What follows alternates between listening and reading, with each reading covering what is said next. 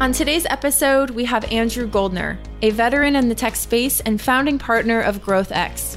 Andrew has been in the technology sector since 1998, where he began his career in tech as a lawyer for the early internet pioneers, such as Alta Vista, Yahoo, Salesforce, and many others.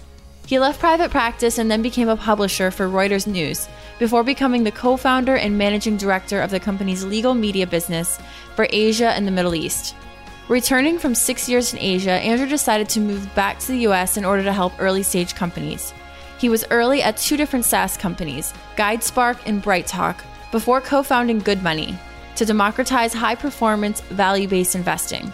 At Good Money, Andrew met his current partners and co-founded GrowthX, which helps companies and countries to commercialize innovation through capital, talent, and know-how.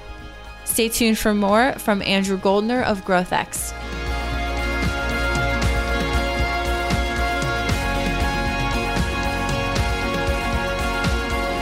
Welcome to Mission Daily. I'm Ian Faison, Chief Content Officer here at Mission.org.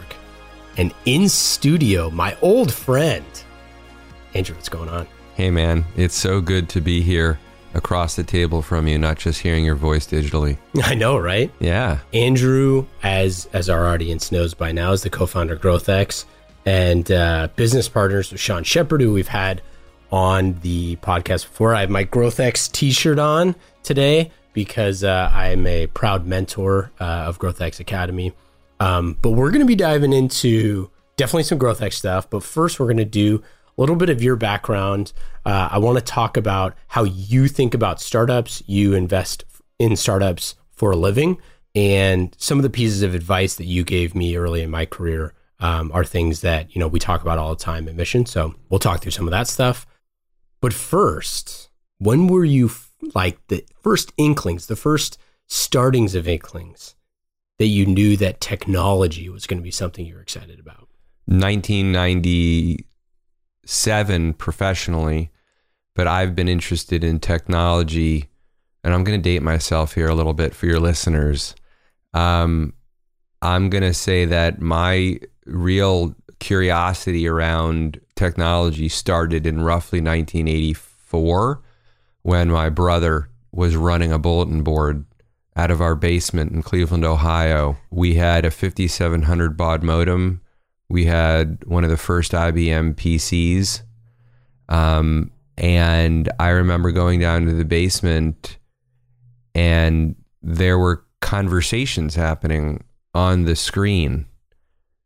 And being a little brother, I couldn't resist having a little fun with it.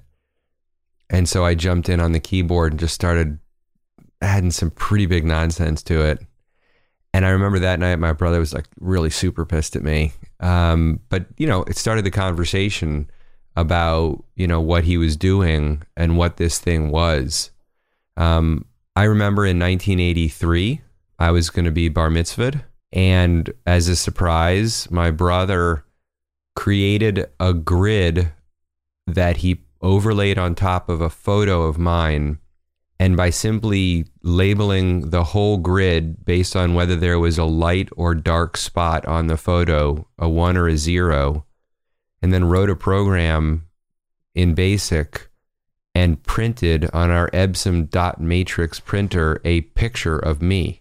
And it was the picture that he had laid this grid on top of and just put 1s and 0s for light and dark. And it was a serious representation of that picture. And that just blew me away. And so that started my fascination. My brother went on to do all sorts of amazing things around information technology, including being one of the first at Procter & Gamble to do what became known as interactive marketing. I didn't know that. Yeah. Lewis has been in technology. I mean, he was very early at Excite. He was with MatchLogic, one of the first interactive advertisers out in Boulder when they got purchased by Excite. Yeah. Things kind of went sideways when it became Excite at Home. I mean, he's the one that taught me what it was. He's the reason that we had it in the house. He was interested in it, one of the early people. And so when I graduated law school... Oh man, you stole my thunder. Oh, were you going to I was going to tee it up. Tee it up. All right. I'll tee it up. Well, I was going to say no. You were going to make a joke about me being a lawyer. Yeah, I was. I'm sure I was you going were. to say, and all that excitement brought you to the law. The law. Saying, I love technology so much that I'm going to become a lawyer. Well, so just for the audience, it's important to know now that I'm a recovering lawyer. I'm on step 5. I'm apologizing to all my former clients. I'm on my way. I haven't practiced law for a long, long time, over a decade. But flash forward through being interested in politics, being interested in civic organizations, getting a degree in finance, wanting to go to law school because I believed in advocacy. And this was, I think, a time very different than today where there was a more rational discourse. And I was betting that I was going to make a positive impact on the earth by, working myself into elected office. And so for me, law school is a natural course on that. I came out of law school not really sure what I wanted to do, other than return back to Ohio where I grew up and find the right firm that could put me in the best position to run for my first office. Well, it would be actually my second office. I actually ran for Cincinnati City Council when I was still in college. No kidding. But I found that it impacted my studying. But in any case, when I graduated law school in 98, this was obviously a time when the internet was first commercializing. And I discovered that I was able to have an outsized impact on my career and the firm I was working at by leveraging the fact that I knew how the internet worked, when just about every partner at this big firm, some of the top practitioners in the world, did not know how the internet worked.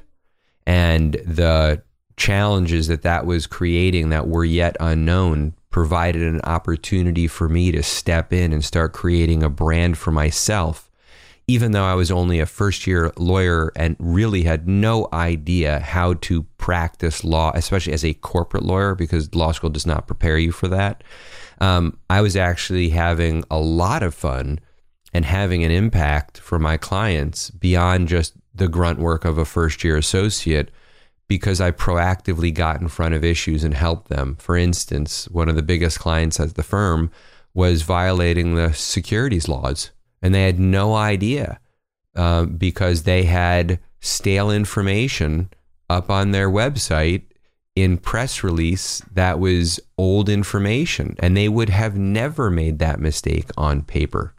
They just weren't thinking of the internet that way. And of course, the SEC laws hadn't adapted to the internet yet. And so this was a really interesting time.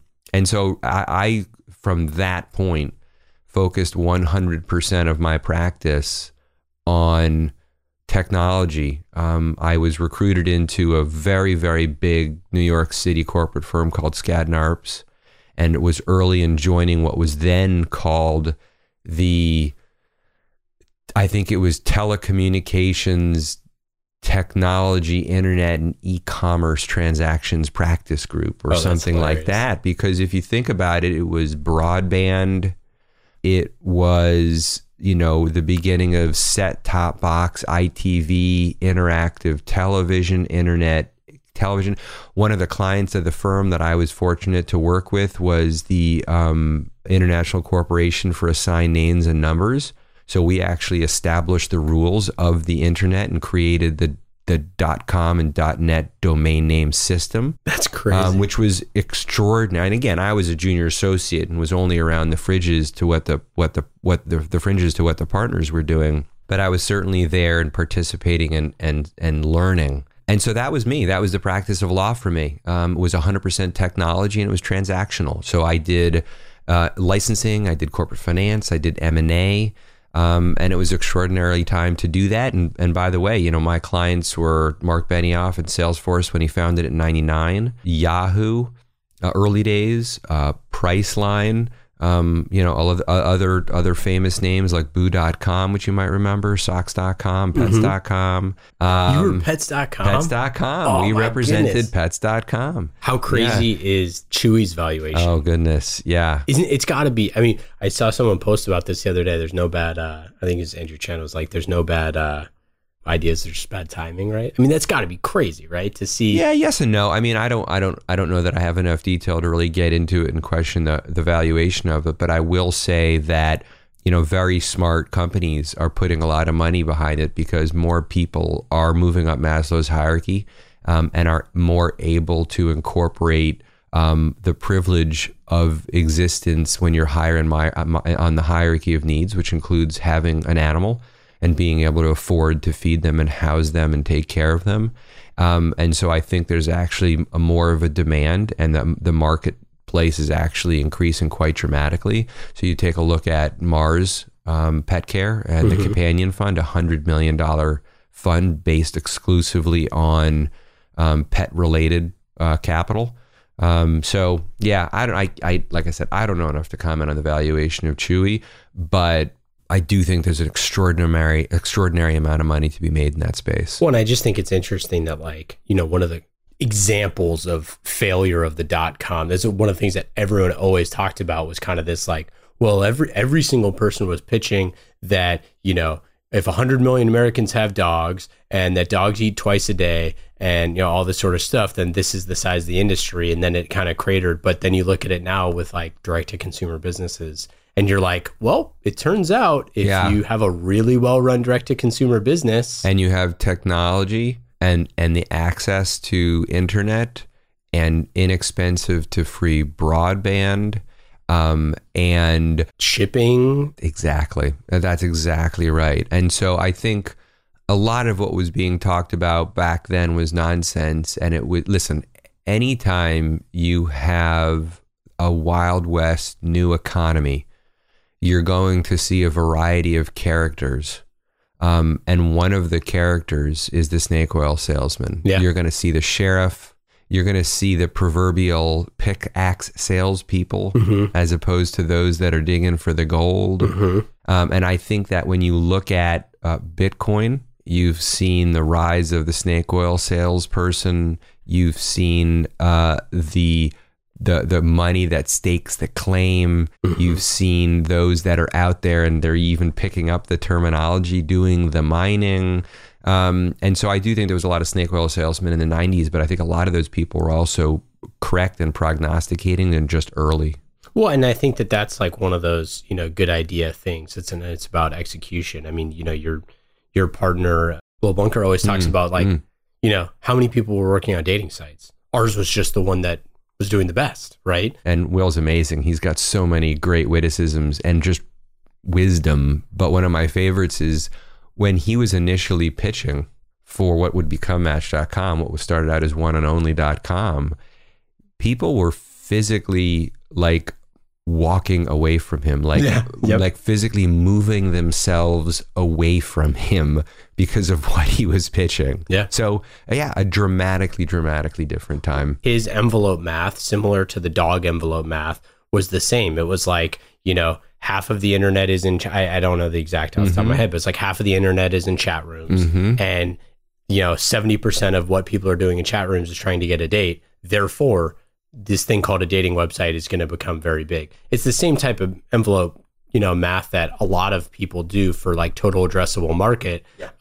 When a lot of the times we have no idea what the total addressable market is. You know, you take someone like a Salesforce.com, when you were working with them in 1999, I don't know what, you know, they were talking about with the total addressable market, but, you know, I would assume that, you know, in his wildest dreams, he didn't think that they were going to be in every single vertical that they're in now. No question. And so much of the growth now is through the acquisition. And I think we're seeing that play out. But yeah, I mean, I remember the early days, you know, at Salesforce. I mean, I was on the outside as a lawyer, and this was probably around 2000, but I remember it clear as day.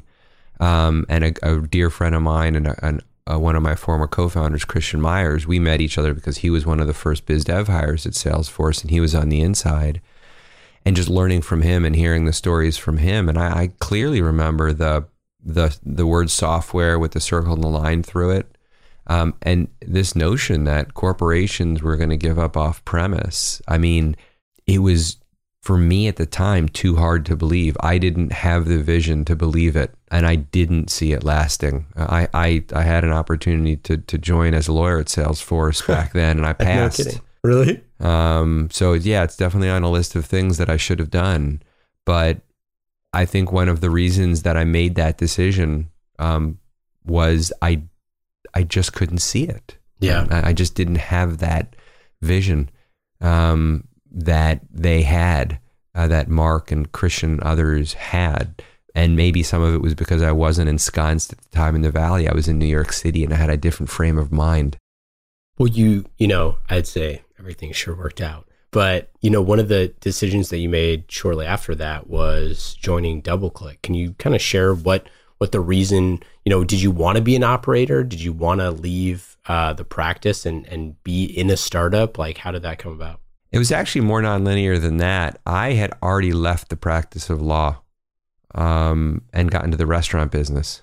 That old lucrative puppy. Oh God, yeah. I don't know if this is entirely an off-balance sheet, but very few people know this about me. That I left my practice at Skadden to get into the restaurant business. I had I think taken everything I could have taken from the opportunity working at Skadden, and also I think started hitting the limits of what I was able to offer, and it was certainly a combination of both those things that I was looking to get out. I was not someone who wanted to become a partner at a firm. It became quickly obvious to me that any model that's premised on time spent, not value added, is not going to be a long-term opportunity for me. But I do remain very grateful for that opportunity. I worked with some of the best people, the best practitioners. I learned a tremendous amount. But I was looking to get out, and I had been taking calls from a lot of different folks. But, you get your golden handcuffs on, you build a lifestyle around it, and opportunities come along that you can't afford to take. And that I passed on a lot of different things that might have turned out differently because I just didn't want to give up my lifestyle at the time. And when I met someone who I liked... When you say lifestyle, are you just talking like... Because lawyers make a lot of money? Yeah, lawyers make a lot of money. I mean, relative, right? At the time and relative to what I thought I was going to make, right? And relative to most people. Lawyers, especially at large firms in New York City, I mean, they exact the toll out of you. You work very hard, but you get paid handsomely. And what did I do with that money? I had a great apartment in New York City, and I took really great vacations, and I ate at great restaurants, and I grew accustomed to doing that. And it grew up in Ohio and Cleveland, and then got accustomed to a very different lifestyle, and just made shorter term decisions than I should have made at the time, based on immaturity. But when I met someone who, was doing some interesting things with a restaurant, and we started building a relationship, and I thought that I really could help him from an operations perspective. And I was excited to learn something new, and I was excited to do something 180 degrees. It was the thing that got me to finally jump off the high dive. And so I gave my notice and went into the restaurant business and had 1 restaurant, 2 restaurants, 3 restaurants, 0 restaurants in New York City. They were all seafood. My partner had a fleet of commercial fishing vessels based up in Nova Scotia. And we took that narrative and the best fish and put it in our own restaurant. He was a market maker at Halibut in the Fulton Fish Market. Oh, nice. The best chefs in New York City bought fish from Eric and early morning seafood.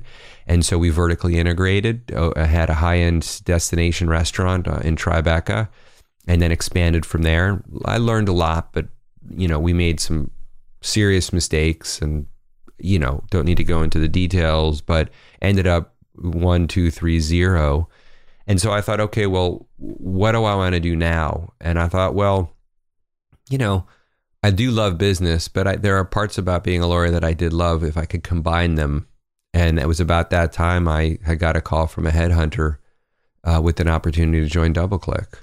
And I thought, well, this is perfect. I broke the golden handcuffs. I moved out of the expensive apartment in Chelsea down to Battery Park City. I downsized my entire life, and God bless my wife who was along the ride with me. And so now I was in a position to look at something otherwise I really didn't have the foresight or the maturity to look at before. And really, that's how I got into DoubleClick. It wasn't, yes, of course, I knew DoubleClick. And I had worked with DoubleClick and 24/7 Media back in the late 90s when I was building a digital media company with a client at the firm down in Orlando, Florida. And I certainly knew DoubleClick through my brother Lewis because of what he was doing with advertising at Procter & Gamble. But, I hadn't really thought much more about it. It's not like I had prognosticated about what the future for DoubleClick looked like and that someone like a Google would buy them. I could never claim that. But it felt like the great mix of things, and I thoroughly enjoyed it. I really enjoyed being a business lawyer to salespeople, and that's what I did at DoubleClick. I started out as kind of a deputy general counsel, a little bit on the technology side because of my background, but mostly helping salespeople get deals done and building a more legal wellness into the business, and being an advisor and not just a lawyer. I love the legal wellness. Is that a term? Because that is I great. made that term up. Did you? That's my term. Freaking great. Well, when we had our GC at Mission, you have to make those investments in the super early days, in my opinion. It's about behaviors. Yeah. I mean, it's just about early behaviors. It has its place in medical and human, right? And health versus wellness. And the situation that we're in today as a country where, people go to the doctor because they're sick. There is no wellness philosophy here. And so the idea is if you build behaviors early as you can, ultimately it just means higher valuation and value later. Because as the lawyer who was in the windowless conference rooms, going through bankers' boxes, putting a pile together of bad facts, and the higher that pile of paper was, the lower your valuation was because the more risk there was. And then it just becomes an allocation of risk. And so even though it's a super boring subject and one that most people have a lot of preconceived notions about, legal awareness and good behaviors and what I refer to as wellness is very, very important. And the earlier you get on that, the easier it is, and it just becomes part of the standard operating procedure of your enterprise. Yeah, when we had Mark Craney in here the other day. Mark's amazing. Yeah, Mark's amazing. And one of the things I had heard him talk about on a different podcast was essentially this idea that, like, if you're a startup and you're going to go into a deal with a big company and they have like their legal team and he's like, you can't exactly expect them to sign your statement of work, right? Like they're not just going to walk in and accept your T&Cs, right? It's just not going to happen. And they're going to expect you to sign theirs. But what I will tell you is when I really started loving practicing law, it has so much to do with everything that we do today with helping innovators understand market development. Because for me, it was all about customer centricity. It was all about understanding and creating wins. My first day of law school, my first class, first day, first 10 minutes, my property instructor stood up in front of the class and said, I'm going to teach you a lesson right now, and you're not going to understand it, and you won't for many years, but you are all in this room at some point going to be faced with a question to decide about how you want to practice. Are you going to be a deal maker or a deal breaker? And that's going to change everything. And I learned early on that I am a deal maker. I love that. And so when I was doing deals, I would encourage the salesperson, no, put down the keyboard, put down the phone. Let's get on a plane. And yes, it's going to cost us a little money and time. Let's go and meet those people in their hometowns. Let's get there the night before. Let's take them out to dinner. Let's start building relationships with them, human interaction, because we're going to build up political points from that. So the next day when I am negotiating with the lawyer, I can be more casual. I can be more human. Right? Let's not sit across the table from them. Let's sit on the same side of the table. Let's start out every negotiation that I ever went into from that point forward. The first thing that I did is say, listen, everybody, we are super excited to be here. We are going to get a deal done together. We have details to work through, but like if there's a meeting of the minds, details are just that. But we want you to know that from this side of the table, we're on your side of the table and we're looking forward to getting something done. And keeping in mind that a couple of things. One, that person opposite me has a job and a boss.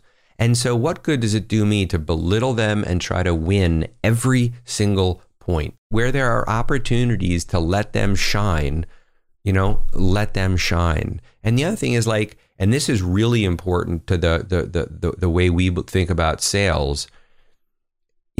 So many lawyers, unfortunately, get caught in the language of the document. Yes. But that's irrelevant. That's like the features and functions of the product, right?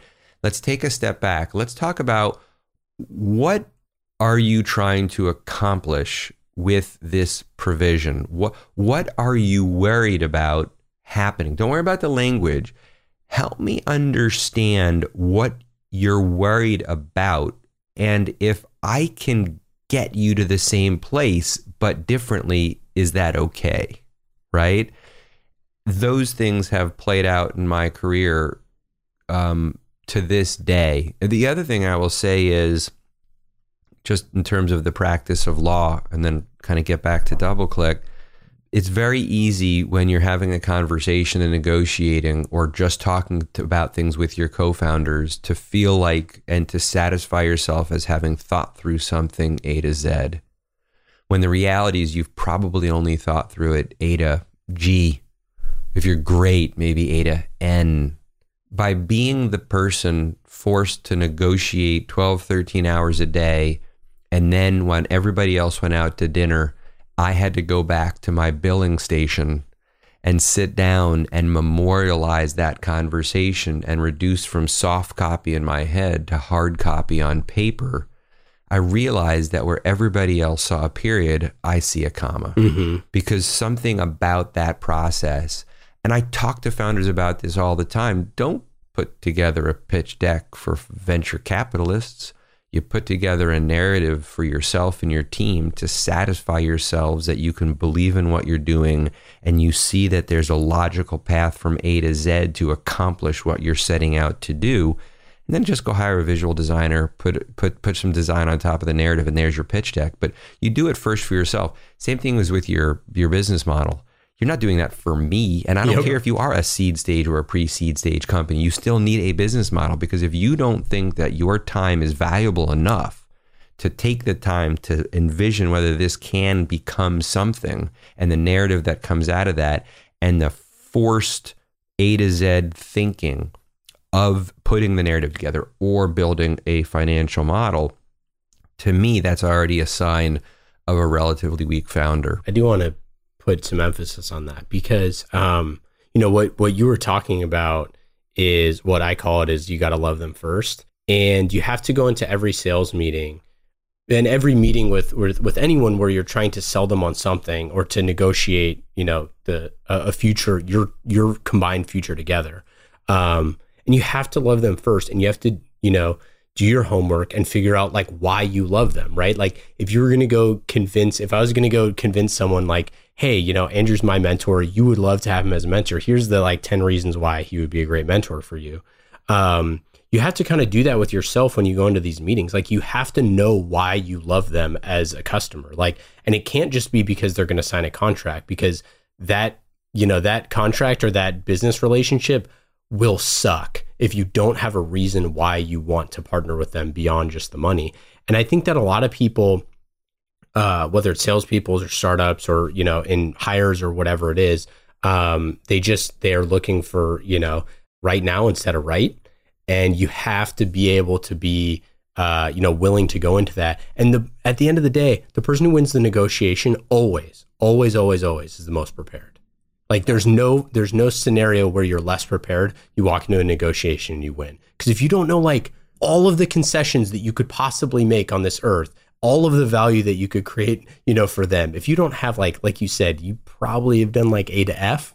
If you don't really know the order in which you concede things as it relates to what is valuable to them versus valuable to you, like there's no way you're going to win. And I think that you bring up a lot of good points. There's a couple of things. First of all, a core value of mine, and certainly one that I think we all share at GrowthX, is about congruity. Our only objective is to live congruously with our world. And that includes the planet itself, every person that populates that planet, and every other creature that's on it. not living violently, seeking long-term, healthy, sustainable relationships. And that comes from being transparent and seeking fit.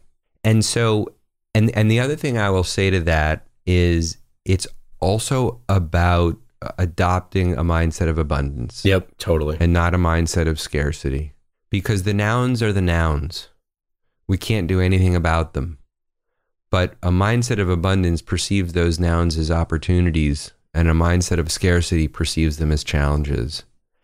And so back to your point, if you only seek fit, and if you are looking to live in congruence, and you have confidence and a mindset of abundance, then you know that you can have your cake and eat it too.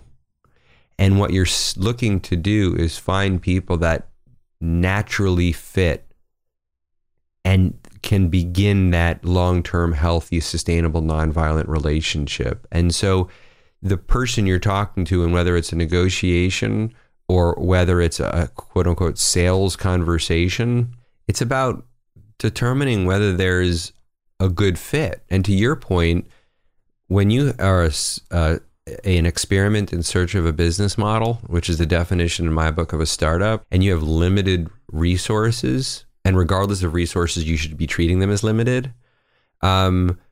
You should be qualifying everybody for the opportunity to spend time with you. Yeah. And that's why you do that research, because you respect your time and you respect their time. And you want to work your priorities, and you want them to work theirs. And when there is a natural connection between the two, then there's an opportunity. But we don't look to force fit, because that's where objections come from, not from customers. Really, it's the salespeople that create them. So I think these things are really important. And we advise all of our startups and anybody in our community to take the word sales and selling out of their vocabulary and replace it with help and helping. Mm-hmm. And every time you're going to use a sentence or think of a thought that includes sales or selling, almost like a fill in the blank Mad Lib, stick in help or helping. That's right. We think that's how you build enduring value, which justifies the exit value that you might be looking for. Let's get back to DoubleClick. Yeah. So how big was the org when you got there? It was big. I joined DoubleClick in 2003, right? And, we exited in like 2004, 2005. So it was pretty late. We had a large operation already in place on 8th Avenue. Google now owns that whole building. We just had offices there at the time, but that's how went through the acquisition. They got in and then ended up buying that entire building. We had, offices around the world. And don't forget too, what was happening with the economy, post the initial internet bubble. This was not the days where DoubleClick was just faxing insertion orders.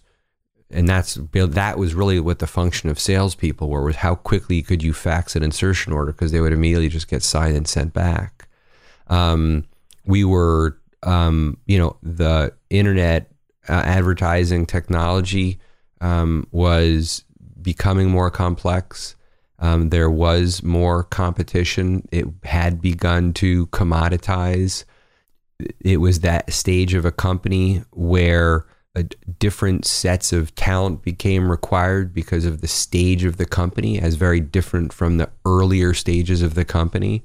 And so there were changes in leadership in order to give effect to a new and very unique and different stage of a company.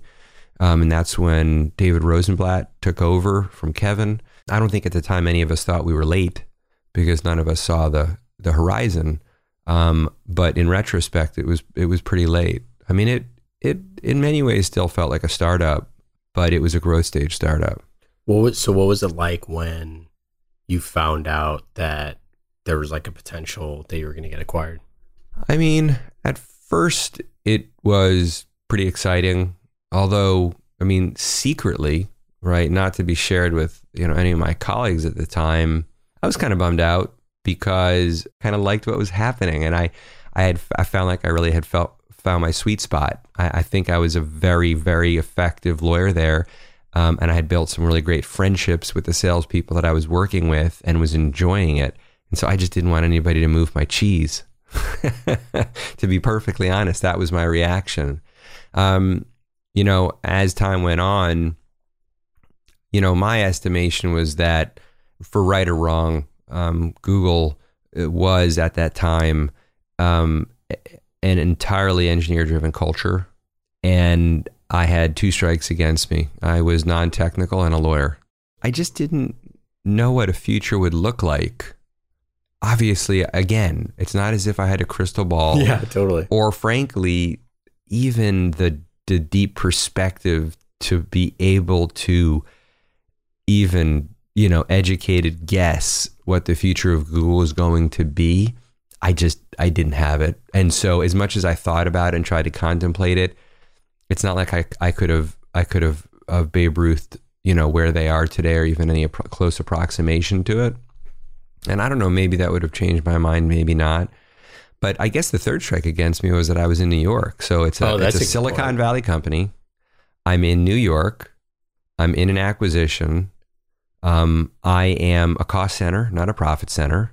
I'm non-technical. I'm a lawyer, right? So I just said, you know what? Let me just see what else is out there, just to try to start weighing options. And I got a hold of the headhunter that placed me at DoubleClick, who is amazing. She's still at EPDI, Colleen. She's an incredible legal headhunter. And, we went through a lot of different thing. And then she sent me something for the Thompson family. And I was like, wow, this is really interesting. And listen, I suffer from entrepreneurism. And so, shiny object syndrome. And so something completely different, a very interesting narrative, getting to know a very dynamic general counsel, Deirdre Stanley, a super, super interesting, dynamic person who, frankly, was the reason I ended up going to work there, because I really was impressed with Deirdre and just wanted to learn from her, even though I might not, directly be around her every day. I wanted to learn from her, and I believed her when she talked about what was happening at the Thompsons as they began to shift away from just simply holding companies like we hold stocks to operating them in a way that took advantage of synergies. When I joined, and this was part of Deirdre's vision that she executed on quite successfully, when I joined the Thompson family, the operating units had no lawyers. It was only the home office in Connecticut, because they were just doing M&A.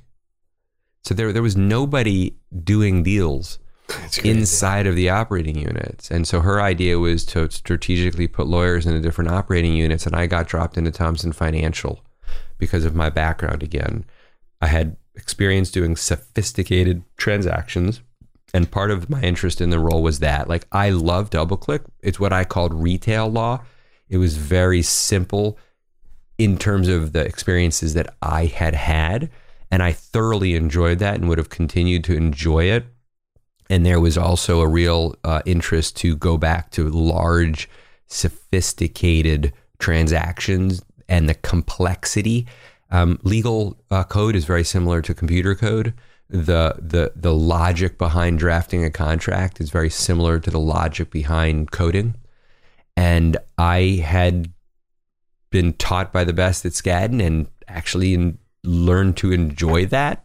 Probably more than I realized until I started missing it when I was at DoubleClick. So part of that was getting back into that sophisticated, logic-driven complexity transaction. And so I started doing that at and then so that's when I ended up deciding I would do that instead, and joined them in 2005 and proceeded to have my first daughter, Ava, and was really enjoying Thomson, and really feeling like we were starting to hit an interesting sweet spot as a company. Because of my background doing media deals, I was asked to renegotiate with a business person a contract with Dow Jones. Unlike Bloomberg, Thomson did not have its own news business. And so it had made a strategically interesting decision to outsource a critical part of its workflow solution to a third party. And that third party took advantage of that position. Yeah. And so when it came time to renegotiate the deal with Dow Jones, I could get nowhere. And every time we would go to brief the CEO, Sharon at the time, and we would get a hard time because guys, what's going on with Dow Jones? This is a crap deal. We're like, well, we didn't make the decision to outsource a strategically important part of the workflow to a third party. So we're just bearing the brunt of that decision. And a handful of us at the company said, well, how hard would it be to start a news business? And so the Thomsons were always good about speaking in the language of business and listening to whoever it is that was speaking, if they were speaking in the language of business. And so we created Thomson Financial News, and I hung up my legal hat for the last time formally, and that was 2007. And we launched Thomson Financial News, and I became the VP of News Strategy and Operations, and just started doing what I knew how to do, which was buy things. And so we started buying little small news organizations to just grab their journalists and any footprint they had, and then started working with governments in Eastern Europe to give us permission to be a news organization in Eastern Europe, which was interesting. And along that journey, we bought a company in Asia because we needed their non-Greater China financial news coverage for our customers, who are the largest financial institutions in the world. And so I was lucky enough to kind of be put in charge of that and move my family over there. And it was in the process of doing that David Thomson, this guy in the family, recognized what we had been saying about the power of news. And so our little, ragtag 100-person news organization went away when we acquired Reuters. And that's when I got posted to be publisher of Reuters News. It's so fast. A lot of great insights there. But one of the things that's so fascinating is that startup lesson of outsourcing a percentage of your business that is mission critical. Or building on someone else's platform. Yeah. Right? I mean, look at how many examples we have even recently here in the Valley.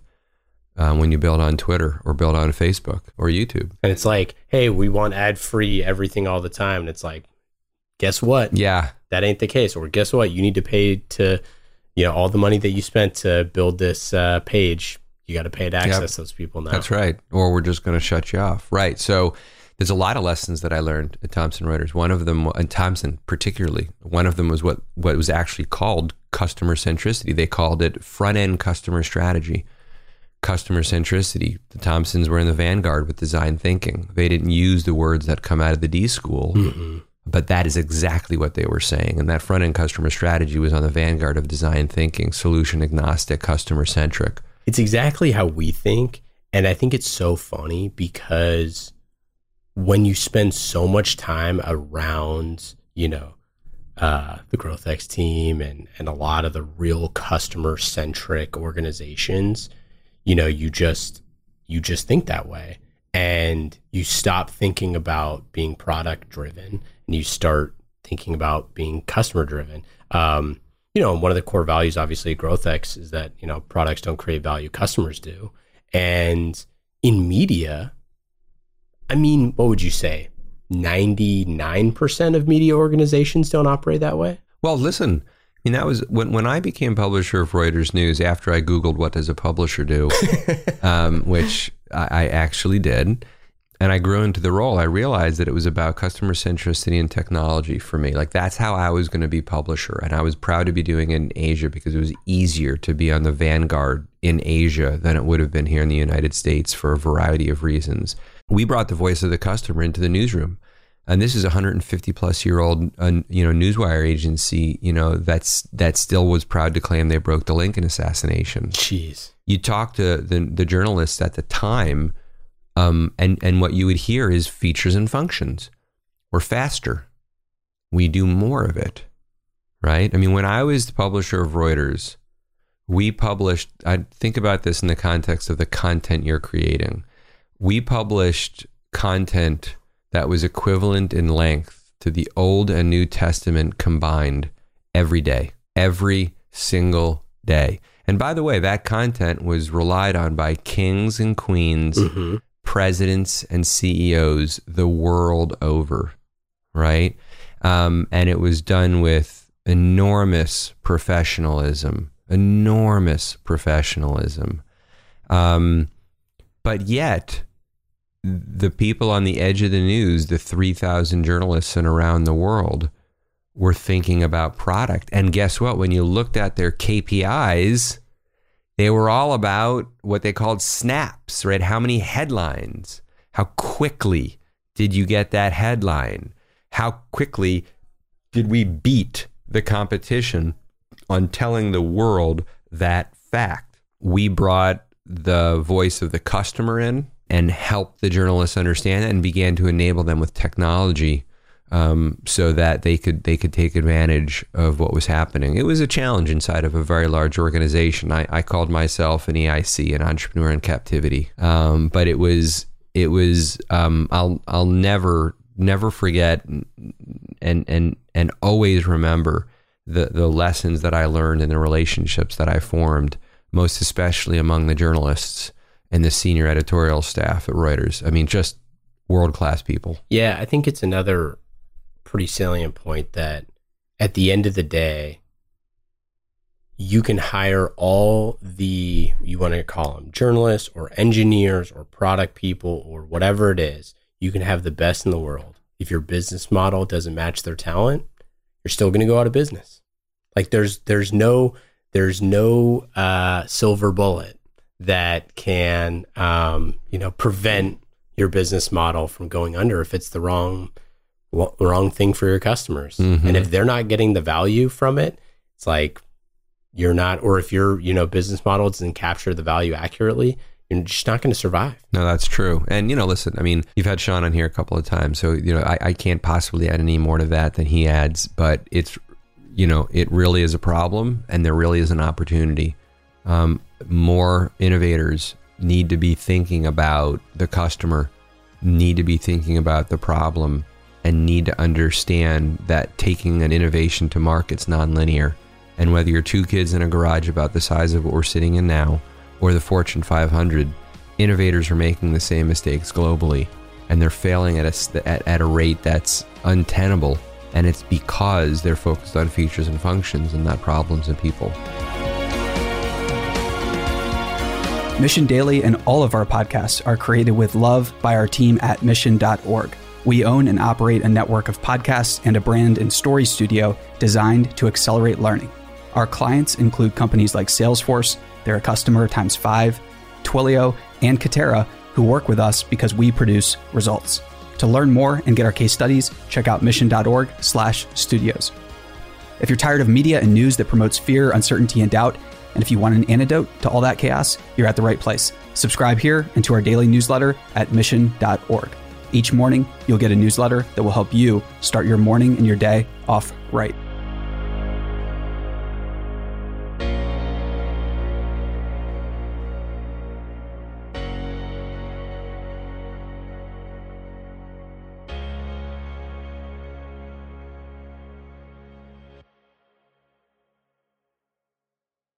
Hey listeners, thanks for tuning into this episode. I hope you enjoyed it as much as I did. If you haven't already, please subscribe, rate, and review this podcast. It helps spread the word, and I would greatly appreciate it. See you next time.